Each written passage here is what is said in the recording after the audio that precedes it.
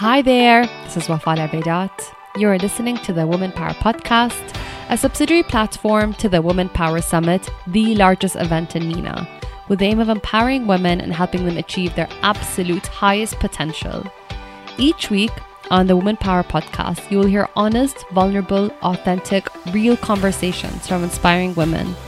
These women will share their experiences and stories into what it takes to build a successful business and career. The podcast will share insight and inspiration and hopefully inspire action and lead change. Anam Bashir is the founder of the fashion and art platform Desert Mannequin. She's also the co-creative director for Enduo. Anam is a consultant, a designer, a blogger, and a contributor to publications and online magazines. She is also in charge of partnerships for Sonam Kapoor and Sara Shakil, which have a combined following of over 31 million followers on Instagram alone. Welcome, Anam.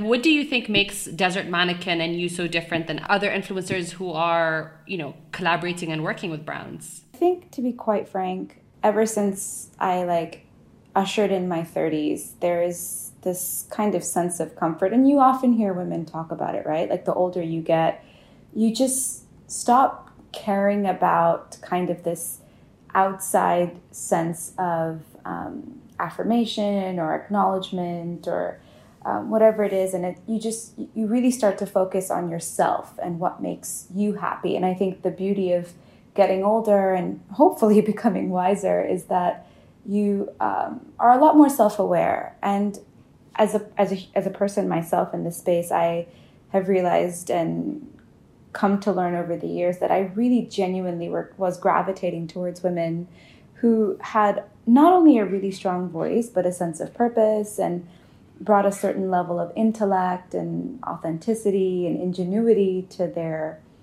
platforms. And, I actually want to credit a lot of people in this space that I share, like the quote unquote influencer space. I think there's a lot of women now that are really chartering purpose.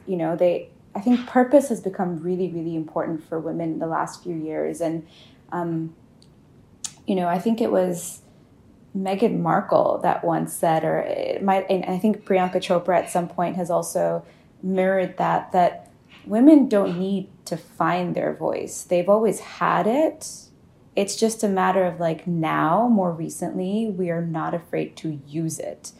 And I think for me as someone who regards herself as, fairly highly educated. I come from a long lineage of very strong, independent women. I mean, my grandmother went to medical school, so, and in a place like Pakistan in the 50s, early 50s, for a woman to go to a highly revered medical school is really something very noteworthy.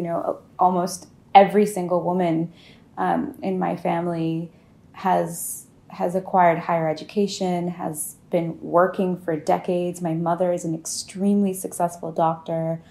My sister is a really successful lawyer. And so for us, I think this sense of not just being grounded and deeply rooted, but having purpose and using our voice for good. And this whole notion of, you mentioned being likable, I think is just a simple byproduct of just being your truest self. I actually find people to be very likable, even in their, in their defensiveness or in their, certain people have certain candor or possess certain attributes that, you and I might not hold in high regard. But I think it's extremely commendable to be your truest self, whether some people will find it likable, some people won't. So I think for me, especially now that I'm about to become a mother, I'm so hyper aware and cognizant of the fact that I am now going to be responsible for raising this human being, and how she turns out and how she performs in the world and how she's regarded by her peers, her family, her friends is going to be a direct reflection of myself.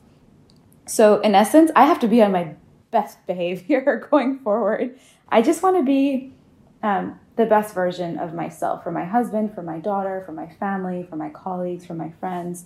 And I think no one's ever lost in life by being honest, loyal, having integrity. I don't want to promote brands that I can't get behind, for example.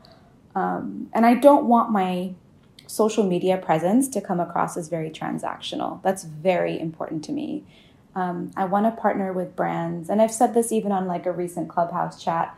I want to partner with brands where when my audience consumes that content, their first reaction is, oh my God, yeah, that totally makes sense. We can totally see why she did this. You know, it's so in keeping with this identity and DNA that I've been fostering for the last 6 years, 5-6 years. How do your family feel about Desert Mannequin? You know, you said that they come, you know, they're highly educated. They've come from, you know, I don't want to say like traditional backgrounds, but like... No, but they do. Family is very straight-laced and very, very conservative. I come from an... It's actually interesting. You know, I need to paint this picture more accurately for you. So my mother's family is actually very, very conservative and, you know, quite religious and very straight-laced, middle-of-the-road, South Asian, successful family. Whereas my dad's family, while being, you know, just as successful, they're a lot more kind of liberal and have, you know, a much more, I don't want to say the word tolerant because I'm not trying to insinuate that my mother's family isn't, but I think it's just this kind of juxtaposition of orthodox versus unorthodox, right?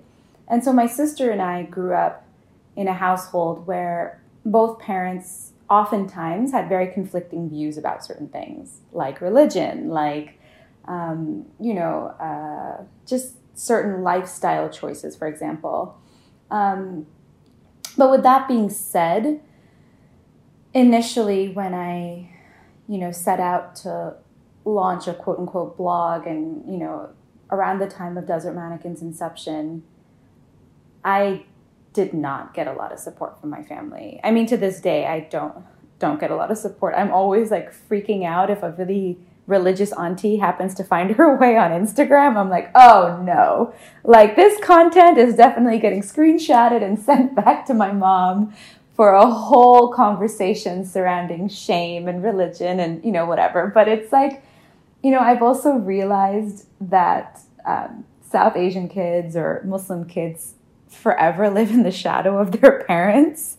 Like you're just constantly fearful of judgment and, you know, having to please them. And it took, you know, my husband and just waking up one day and being like, yo, you're in your 30s. Like you're doing fine. You're not crossing any lines or boundaries. Be proud of what you've accomplished. I do try to do everything within the confines of cultural sensitivity as much as I can. And of course, there will always be disagreements. But I think if I can be really, really honest with you, it's kind of gotten to the point with my parents especially, or my family, it's kind of like a don't ask, don't tell. Like they know what I do. And they're very proud of me for a number of things. Like my mom will read stories that I've written for different publications, or she will have heard me on a podcast, or, you know, I've spoken at conferences and on panels, and she'll try to like embrace it.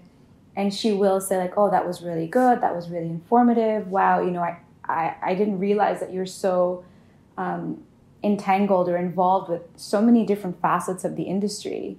Because like I've always said, like for me, my presence as Desert Mannequin is not just put on a cute outfit, take a picture and post it, right? Like it's got to be more than that. You've got to bring yourself into the fold of learning to have conversations not just pertaining to the industry. Like, for example, sustainability is such a big thing, or, you know, the inner workings of how the fashion industry is evolving through COVID. And I think platforms like BOF are such strong educational tools, and I really subscribe to that. I really enjoy the intellectual, business savvy, academic research aspect of the industry. Do I love fashion? Yes, I've loved it since I was a little girl, and I love that whole art of dressing up and what that symbolizes.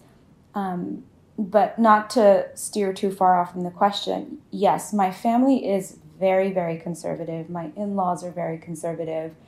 But I think I've just managed to just drown out that noise and continue to charter a way forward in a manner that I'm hoping will uphold my background and my tradition. Like, I'm very proud to be South Asian. I'm very proud to be Muslim. Am I super conservative? No.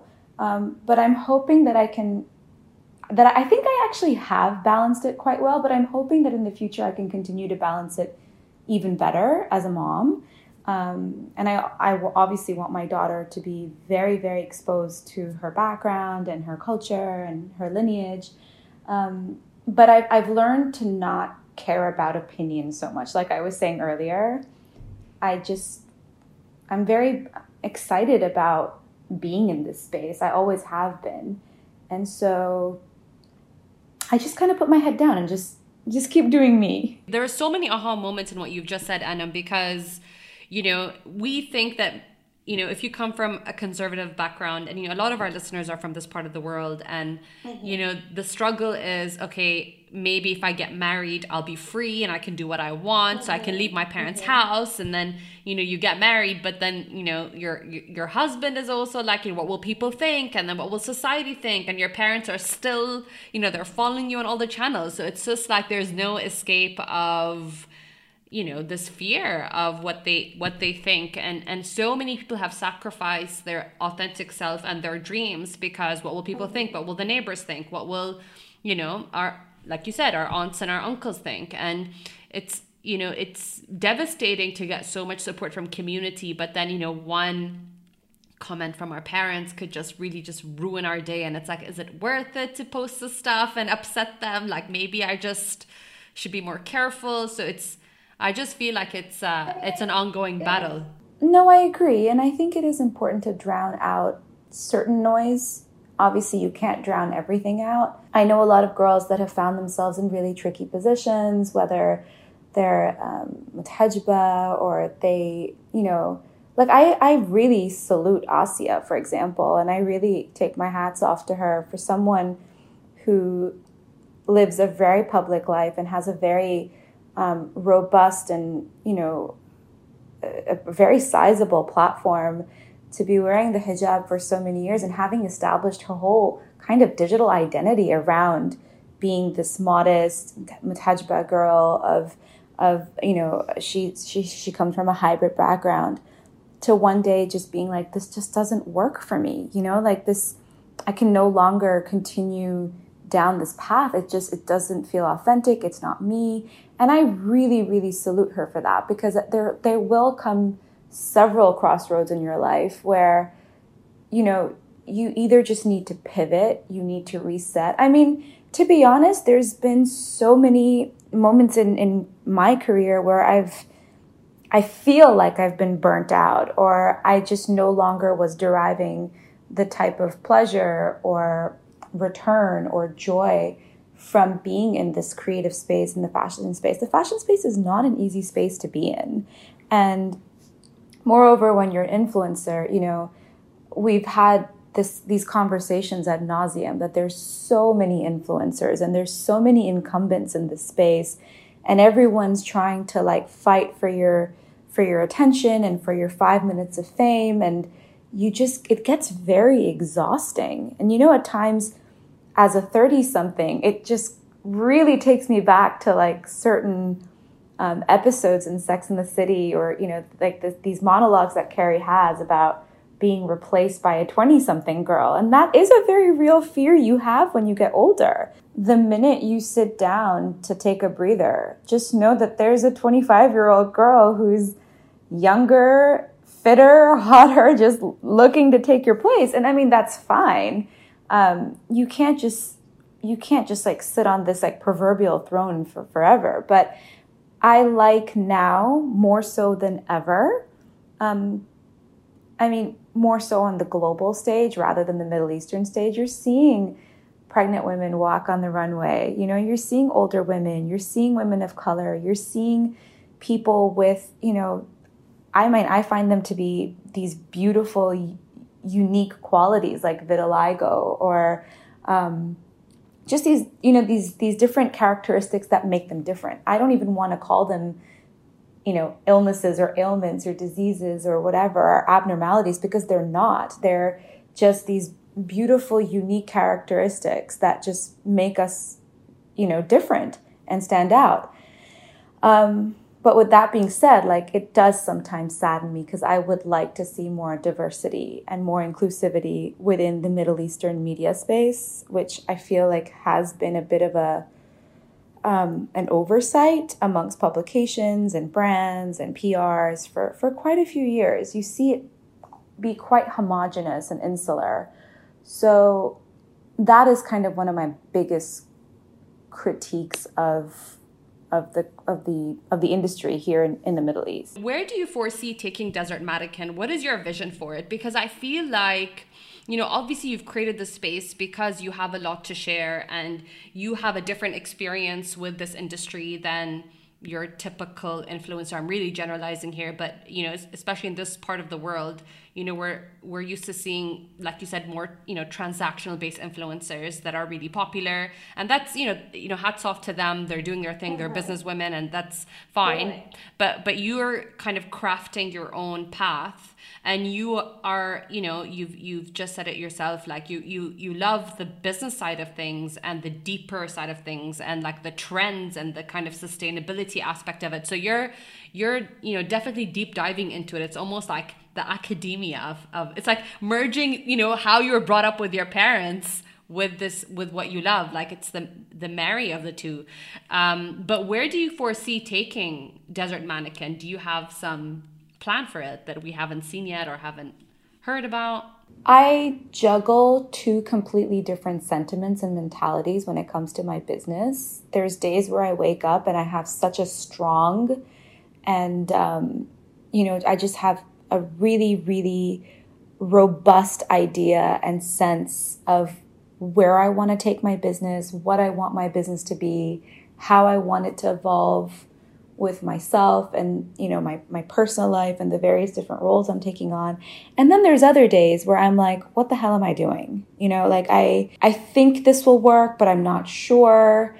And then I don't get the kind of like affirmation from my ecosystem that I'm looking for, like the kind of like green light that you sometimes just kind of seek in your horizon. And so it's kind of this tricky juggling of wanting to be really meticulous in my strategy and my planning and realizing that I want my business to evolve. I want my brand to evolve. And I think it's done a really good job at growing legs. So I think for me, about 3 years ago, no, even more, I would say like 4 years ago, even before I moved to Dubai, I had this like light bulb moment where I was like, okay, so I've spent 5.5 years in the art world, working in the museums, and it's been incredible. It's been so formative.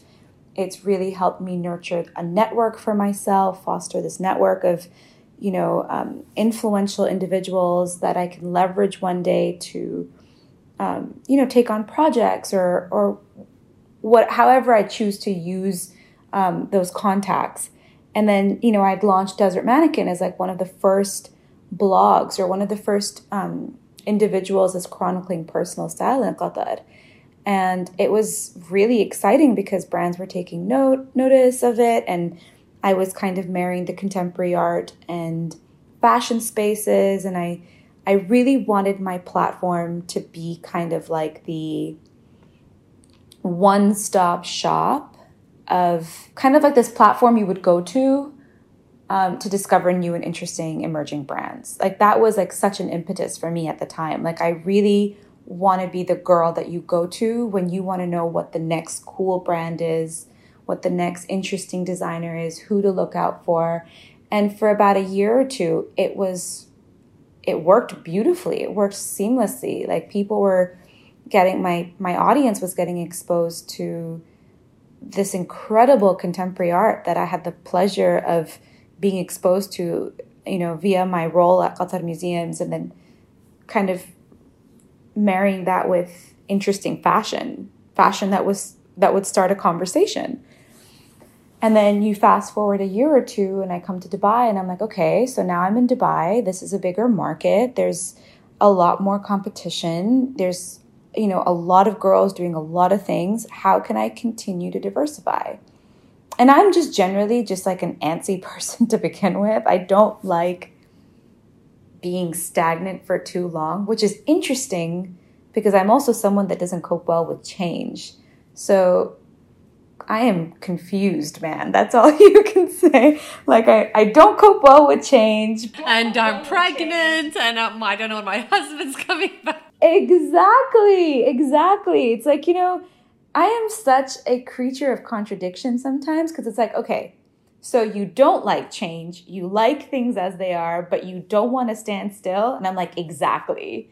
I mean, if you get it, you get it. If you don't, well, I mean, whatever. I hope you find it endearing. That's not necessarily a bad thing because I feel like you seem to me like a very rooted person. So I feel like your feet are on the ground and you are like, I think you like structure and understanding where you're going and planning. And I just feel like you're really organized and articulate. But then I think definitely there's a side of you that's like creative chaos, like some sort of like collaboration and the unknown and like what's new. And I feel like the two is actually what makes a lot of incredible entrepreneurs. Like it's the marry of the two. So I actually think that's what makes you really special. I mean, you couldn't have summed it up better. I think my own family couldn't have summed it up better. Like I love structure. And I'm extremely meticulous and I have OCD. Like my house is always pristine. I love my closets really organized. My inbox is always completely tended to.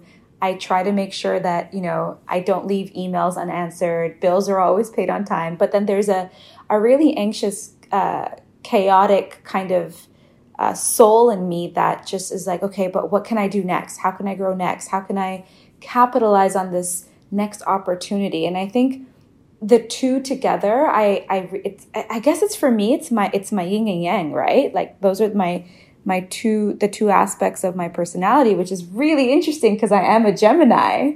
So Geminis are known to have these two very contradicting sides to them. But anyway, like I was saying, like when I came to Dubai, I was like, okay, well, I can't rest on my laurels and I can't just continue to take a nice picture and throw it up on Instagram. Like there's got to be more. And I really always long desired to be in the fashion design space. And I got to do like a few influencer collabs with Enduo. And it you know, we loved working with each other. It's a brand that I really believe in. There was such great synergy. It almost felt like I was being invited into a family, right? And so I became co-creative director of a brand based in Tbilisi. And I started writing for publications because, you know, editors would reach out to me and say, you know, we've gotten kind of like, we've read excerpts of your writing and we think you have a really strong voice, a really strong kind of point of view. So, you know, I'd contributed to several different publications, including like writing for Man Repeller for like months and months on end. So it was very, very rewarding to like usher in this new chapter in a new city. So like I just moved to Dubai. I was super excited about living here. I think it's a magical city. It's totally like an entrepreneurial dream come true. And then to be able to like start designing dedicated collections like season after season and write for a publication like Man Repeller or contribute to like Savoir Faire or, you know, collaborate with other publications like Vogue Arabia or to be asked to share my insights with BOF. That's really such a pat on the back. And then, you know, again, like fast forward 2 years, I'm like, okay, this is going great. This is wonderful. What's next? I kind of always ask myself this question every couple of years. What's next? I wanted to launch the first influencer founded podcast in the region. And I did that with DMFM, you know. I'm very kind of annoyed with myself for not having posted as regularly as I would have liked to. I think COVID really just took a turn and I kind of went into like this emotional shell and I was trying for a baby as well. And, you know, there was just a lot happening in my personal life that wasn't allowing me to dedicate 100% of myself to my work. But we launched DMFM very successfully, and it was very well received. And I'm hoping to like pick that up post baby when I'm in Riyadh. You know, I think Riyadh is going to be such an interesting place for me to pick up that conversation where I left off. This episode is brought to you by Bath & Body Works. Bath & Body Works is your go-to place for gifts and goodies that surprise and delight. From fresh fragrances to soothing skincare, they make finding your perfect something a happy memory-making experience. Now more than ever, we need every little thing to make us feel good about ourselves. And for me, it's putting on a Bath & Body Works lotion from their Japanese Cherry Blossom collection, which is my personal favorite, after a nice hot shower. It's a beautiful fragrance sensation. I reward myself with it every day when winding down, especially after a long day of working from home and taking care of my toddler. It's also such a wonderful feeling when I get complimented by my husband, which adds to the whole memory-making experience. So I'm just really happy for these affordable luxuries that are all about self-care. You can shop their latest collection of lotions, soaps, and candles from their website or at their fun and welcoming stores across the region. Follow them on Instagram at Bath & Body Works Arabia. So I have a bunch of questions. I just want to go back to, you know, you got those opportunities with NDO. Am I saying it right? NDuo. NDuo. Yeah. Okay. So, you know, were these paid opportunities? Were you monetizing, or did you, you know, were you just experimenting and pathfinding? And even because to me, it's very interesting how you, like, I'm obsessed with monetization, and I feel like our listeners are always trying to figure out, how do I do what I do and do it for a living? Like, you know, and how do I get paid what I'm worth, right? Okay. But obviously before that happens, we are, you know, building our portfolios and, you know, putting in the work and, you know, failing a lot. So in this process with Desert Mannequin, when you were being asked to write and when you were being, you know, you're invited to collaborate with these brands, are these opportunities, you know, where you were getting paid, or did you feel like, you know, I was just doing it because I was enjoying it? A little bit of both. I think over the years, as you become more of like a seasoned veteran in the industry, of course, you're able to demand a fee more so because now you have a stronger leg to stand on and a more robust kind of, so to speak, like a resume, so to speak. But in like the early years of Desert Mannequin, I would say it was 50-50, maybe even 40-60. 40% was paid, 60% wasn't, because you're trying to establish yourself and just like get your name out there. Obviously, fast forward 5-6 years from, you know, since then, I am monetizing on, I would say, 80-90% of the things that I take on. I also want to be really candid with your listeners that a lot of times many things might come across as a paid collaboration and they're in fact not. You know, influencers have a really smart and astute way to make everything feel like it's a campaign or that it was paid. A lot of brands just won't pay you. You know, that's just the way that their maison is structured, the way that the relationship with the influencer or the celebrity is structured. They won't pay. I mean, yes, they will obviously send you some very lavish gifts and, you know, I think even just building that relationship with the brand is such an honor, you know, to be able to work with certain houses is such an honor. But with that being said, yes, with NDuo, I am now like considered to be an employee of the brand. So I'm a salaried employee of NDuo. You know, I've been working there for many, many years, and we, as a co-creative director, we're designing collections together with my, you know, friend and co-founder, Natuka. And, you know, as far as writing for publications is concerned, yeah, you know, there is a fee for that. Like you charge a certain amount of money per word, or you know, the publication will say we have a budget for this, and that's something you can discuss and negotiate. It's really incredible. You know, to me, it always feels like it's kind of the reverse trajectory of like an influencer or someone who has influence. You know, they'd want to get out of like reporting to some, like, you know, they usually have terrible jobs they want to get out of, and they want freedom and they don't want to be able to report to anybody. But here you found, or, you know, you struck a balance between, again, having that structure, that kind of commitment and that scope of work, plus, you know, there's a lot more freedom for you to do what you want. Yeah, and I feel like, you could probably, and correct me if I'm wrong, you could probably really monetize much more from Desert Mannequin and do like a lot more kind of paid brand endorsements, but you're choosing to say, I'm dedicated, I enjoy this part of my work. Does that make sense? Yeah. For me, it's also, I feel very fortunate and very blessed that money is not my greatest motivator. Let's just put it that way, right? So if I'm approached with an amazing project, which I feel like positions me really well, helps me garner more clout, I'm in the right kind of circle and I'm being positioned with the right kind of people. Will I take on a project that doesn't pay? Absolutely, I will. I'm not going to sit here and make it seem like I am cashing in on everything that's coming my way, because that's not the truth.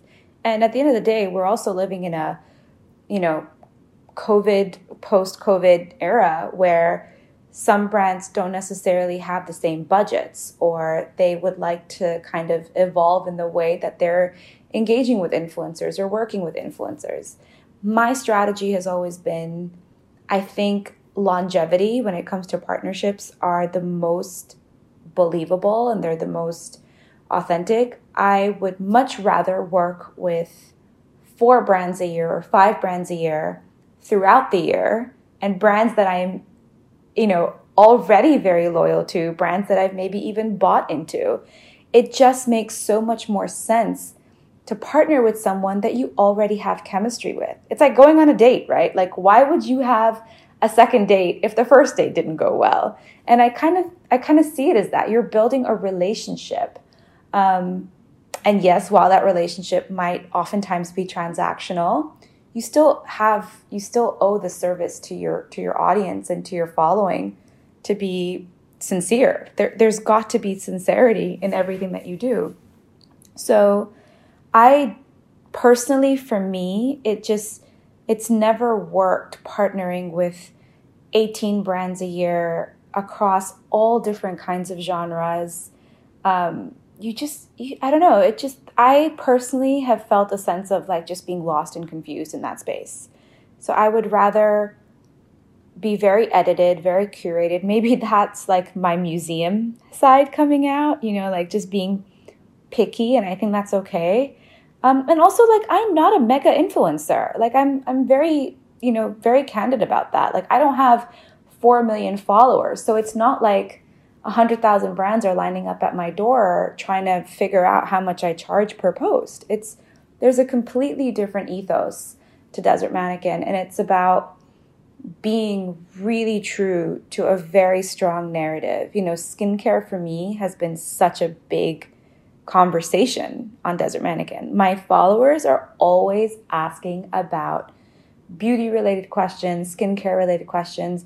It's something I'm so passionate about. It's something that I will never waver from in terms of brands cannot pay me thousands of dollars to promote a product that I don't think is either safe or is not clean or has, I cannot be bought in that way. That's just, I don't know. That's how I feel. I want to move on to your work as a consultant, but also on your bio, you have partnerships for Sonam Kapoor and partnerships for Sarah Shakil. Yeah.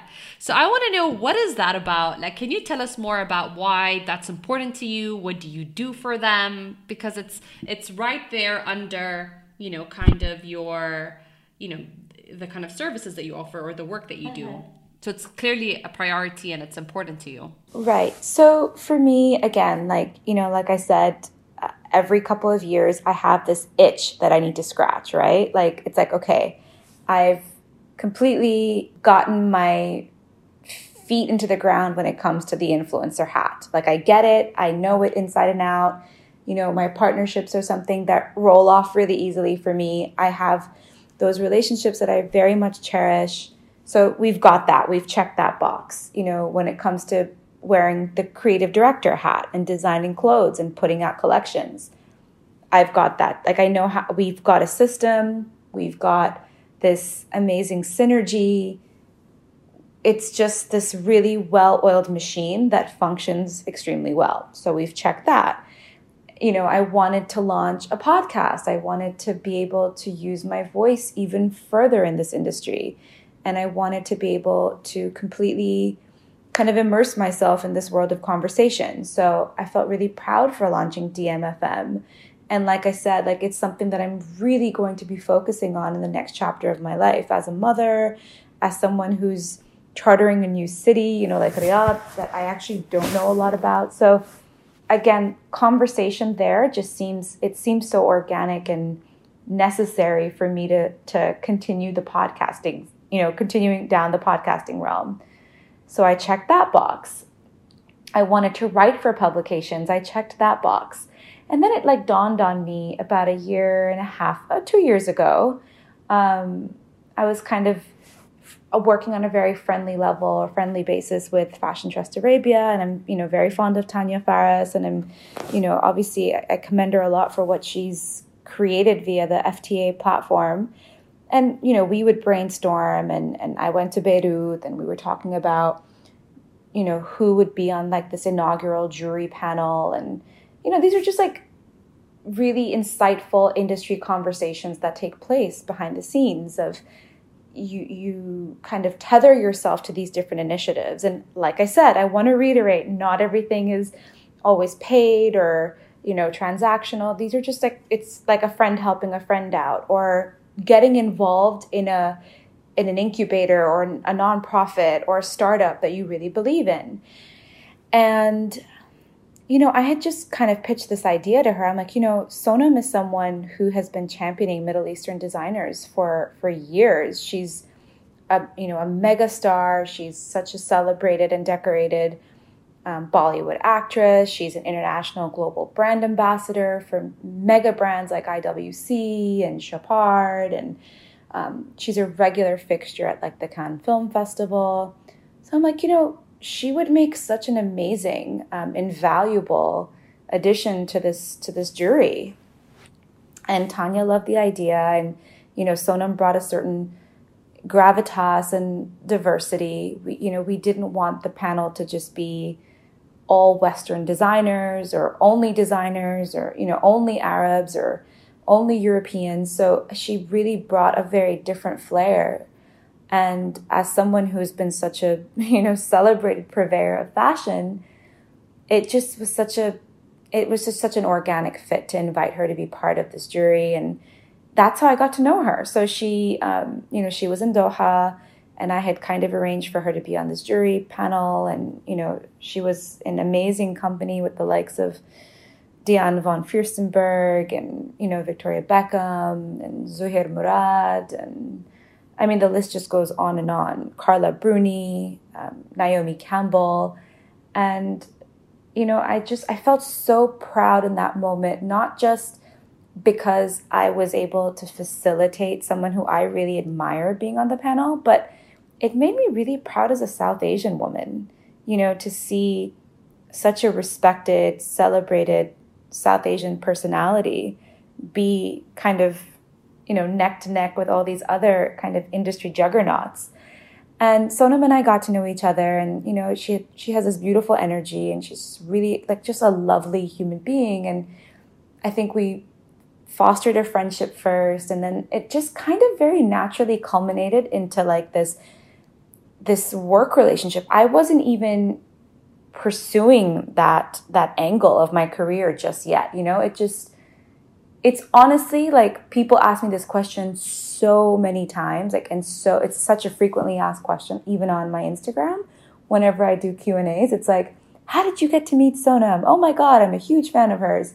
It really just was this very serendipitous, charmed interaction that culminated into this, mutual friendship, understanding, like we have respect for each other. We would like converse with each other all the time. And she was like, I would love for someone to be my eyes and ears in the region. That's literally just how the conversation came about. And then we started working on projects together pre-lockdown. And unfortunately, with 2020 being a myth to most of us, like 2020 truly, I just describe it as a myth. Like it just came and left and just left this path of destruction in its wake. But up until lockdown, we were kind of meeting every few months and working on appearances and partnerships. And we went to, Couture Week together in Paris. And, we were really building this amazing momentum. And it gave me a lot of confidence. There was a moment where, once again, you start to question your presence and your role and your legitimacy in the industry. And then you realize it takes a really bomb project or a great interaction to like get you back on track, right? You're like, yes, I got this. Okay, so I'm back. Like I feel great. And it gave me a lot of confidence to manage people. I'm like, okay, so I'm an influencer with a pretty robust network. I'm now going to leverage this into trying to, garner and procure partnerships for people far more influential than me and who have a much bigger following than me. So that's how Sonam came to be. I've worked with brands like David Webb, which has been amazing. Like they're this heritage brand based out of New York City with incredible jewelry. It's, it's a 100-year-old brand. And then slowly but surely, Sarah and I became friendly with each other and got to know each other. And again, we share a very similar background. Like, she's Pakistani, my mother's Pakistani. There's a very similar lens through which we observe the industry and the world. And again, like I always say, work will never feel like work if you can find a way to turn your clients and your relationships into deep and meaningful friendships. 100%. I think it's the same with clients. And I feel like maybe that's also how you approach your consultancy. Is probably supernatural. It feels right to collaborate and work with them. And I feel like, again, you look at things on a much deeper level. You care about strategy and creative and impact. So you are now becoming a team member. You're adding value. So it's where do we integrate this valuable conversation? And I always tell all of my clients, you're in the driver's seat. The wish list is yours to make. The decisions are yours to make. I am merely but a facilitator. I am in this space as a confidant, as someone you can trust, as someone to give you a second and third opinion. I would like to think that my opinion 7 years on now, having chartered the space, is not only respected but valued. And at the end of the day, my clients are my friends. So their best interest is always at the forefront of everything that kind of drives me in terms of how I work. And it's the same with Sarah. It's the same with Sonam. It's the same with Enduo. It's the same with any brand that I've even worked on a project basis or have worked with for a couple of years, like David Webb. Like, they're like my family. I've always said, like, it's not about the transaction. It's not about the paycheck. Of course, we all want to be successful, and this is a business at the end of the day, and it needs to make financial sense, fiscal sense. We would like to thank our wonderful gift partners, Bath & Body Works, for championing the Woman Power podcast. After a long and tiring day of working from home, taking care of my toddler, and making sure the house is in order, I love to occasionally have a friend over, especially in these isolated times. Our evening is nothing short of delightful after lighting the white barn candles from Bath & Body Works, which completely transforms the whole vibe of my home and is such a mood lifter. It adds so much coziness and warmth, making the dinner all around the more joyous and special. Create your own special moments and give them a shout out on Instagram, Facebook, or Twitter at Bath & Body Works Arabia.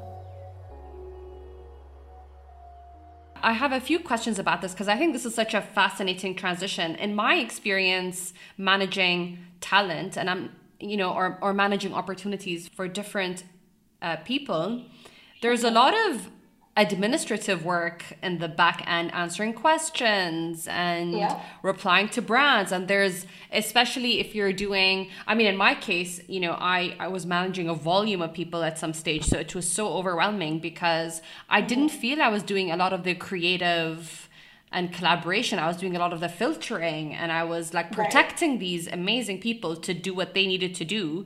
Does the dark side of managing these artists, is that something you enjoy, that gives you joy? So it's funny, like I was actually going to say, I don't find it to be the dark side. I just find it to be the tedious side. It is really tedious.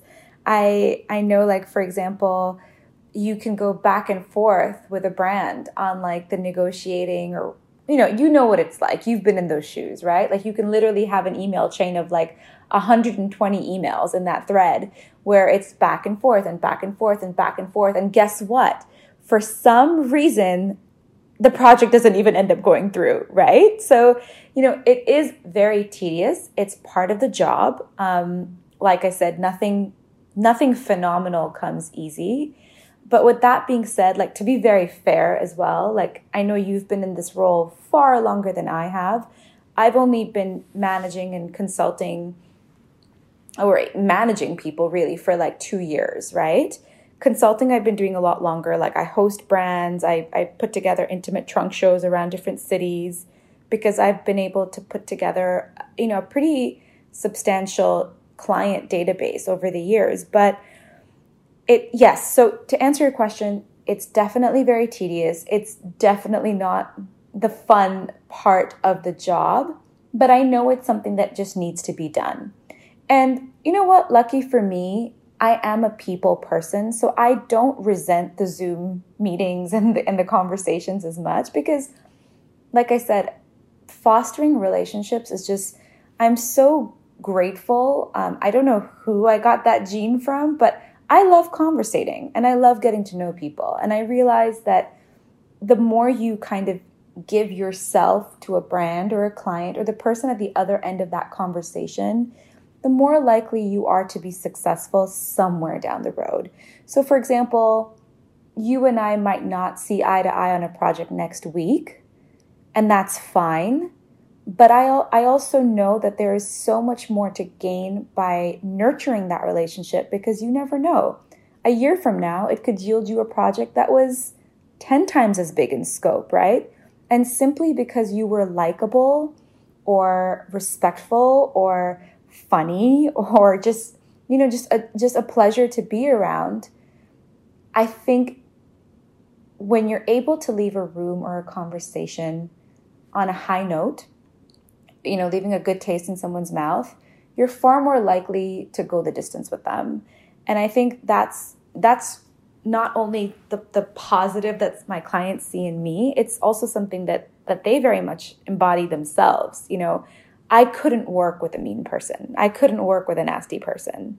It just wouldn't work. Like, I would probably end up in tears every day because I would get so emotional about being tethered to this person. So for me, it's like, patience and perseverance and just being really strategic, methodology, super important, the art of being able to be an effective communicator. And, like I said, I am not going to sit here and tell you that I've hit a home run with every pitch because that's not true. No one hits a home run with every pitch. There's a lot of disappointment along the way where you think you had something in the bag practically. And for whatever reason, whether it was budget or timing or, a lack of meeting of the minds, that project just did not go through. It's a very challenging experience. There are so many uptakes and there's so many highs to it. Like I said, like it's like making a movie, like it's all these different things coming together.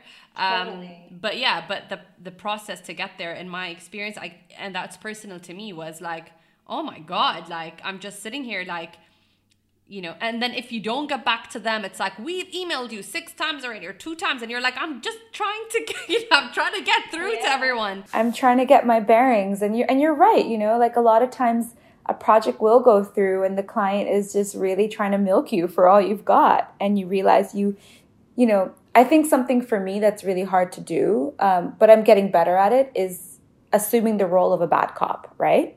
Because that's why your client is hiring you. They don't want to have those tricky conversations. They don't want to be they don't want to be client facing. They want to come, they want to do the job. They want to get, compensated for their time or their artistry or for their content and they want to just respectfully move on to the next project.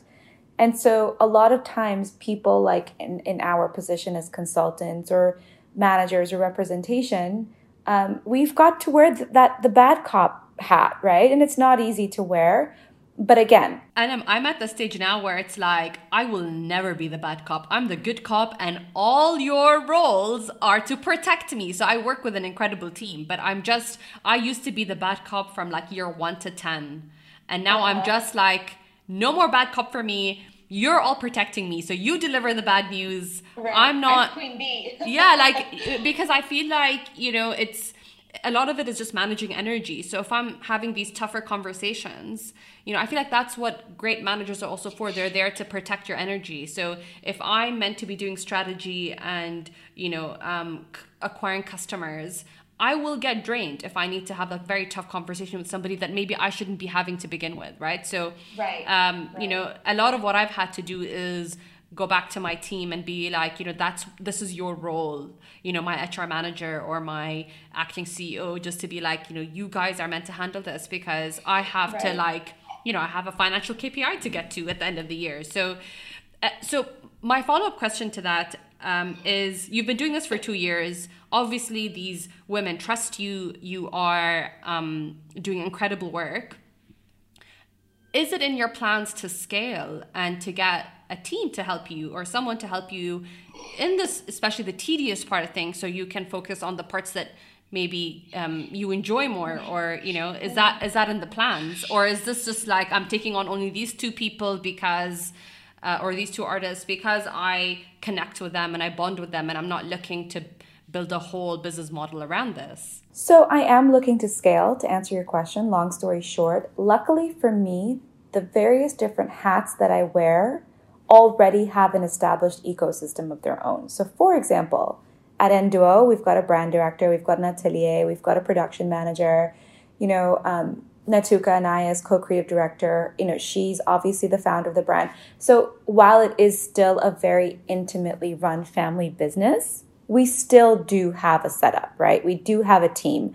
So I'm actually never bothered by the day-to-day operations of Nduo. My job there is purely to design collections and work with Natuka to come up with a creative vision for the brand, a direction for the brand. Of course, we have strategy meetings and brand meetings, and we talk about our wholesale, operations, and do we want to go direct to consumer? Obviously, what's happening in the industry and the news greatly affects us as a small brand. So we are having those strategy and business-centric conversations. But with that being said, so I'm almost never bothered with the day-to-day, shenanigans that go on in Nduo. Plus, to be fair, the brand is HQ'd in Tbilisi, and it really has been very disappointing for me to not go to Tbilisi in the last year or so. I would go every season. We would be in the atelier till like late hours of the night, going through fabric samples, drawing, sketching, talking to our pattern cutters. So when it's hands-on, it's really hands-on. But I love that my role is so dedicated and so specific that I am not bogged down by the day-to-day operations of the brand, which is great, right? So I have like I said, I love structure, and I have a very structured role at Nduo. With Desert Mannequin, for example, I am very lucky to have a team that helps me with my partnerships and contracts. And, I have an agent that works very closely with me in terms of pitching me to brands or, working with me on the influencer side of things. Oh my God, Anna, this is like the Matrix. The agent has an agent. The agent has an agent. It's so meta. It's so meta, right? And it's funny because like stylists have stylists and shrinks have shrinks. And I'm like, it's such a wormhole. But I needed someone to support me on the influencer side and kind of bolster my influencer business, because I needed to focus on my writing, right? Like no one's going to write for me. And, equally the management side, where if I'm going to be taking on people like Sonam or Sarah, I want to make sure that they always have access to me if they need me. for something small or big. Like I need to be there for them. And that's how I'm going to cultivate a strong relationship with my clients, when they know that I'm always there to service them or, have a conversation with them. But that's not to say that as an influencer that I am not, facing clients head on. I do. A lot of times brands will approach me directly and want to work with me directly and want to have a conversation with me one-on-one about a particular partnership. And I always, encourage my team, like, let me take on certain things and be in the driver's seat, because again, it helps. No one can represent you like you represent yourself. I've always kind of advocated for that. No one, like, as amazing as your team might be, as hands-on and proactive and, they might know the hustle inside and out. But at the end of the day, I know that when I get into a room or when I get behind a table, or if I'm meeting someone, or if it's a lunch meeting, I know that I can do myself justice better than anybody else. So consider it, I don't know, call me a control freak or call me alpha or whatever. But yes, at the end of the day, I do want to be responsible for as much desert mannequin related work as I can. I do have help. I don't know if I will be able to afford more help in the future. I think it's also very much dependent on, revenue and cash flow, and you talk about scalability of a business. That all comes with understanding how much you're making, what you can afford, what there's a need for. I might never have a need for a certain role in my business, So it's just a matter of understanding and gauging where your business stands, what are the gaps, how can you fill those gaps, what's lucrative, what's not, and then just kind of take it from there, charter a way forward. My last question to you, Anam, is, and I love to wrap up my podcast with this question, what do you believe or what do you feel is your superpower? I think my sensitivity is my superpower. I've often been told otherwise, like people who are too sensitive, they will always struggle in life, or they, it ends up getting the better or the best of them. But I completely disagree. I think if you are empathetic, and I do believe myself to be an empath, the universe, and I'm not very religious, but I am very spiritual, and I do believe that no one has ever lost in life by being honest or kind or sensitive or emotional. And I feel like if you're always looking out in the best interest of those around you, that's not to say that just completely forget who you are and, don't love yourself or value yourself. But I just truly believe, and my husband is exactly the same. It's almost kind of freaky how, I've actually watched or witnessed the universe taking care of him. It sounds very Harry Potter, but I promise you it's a thing.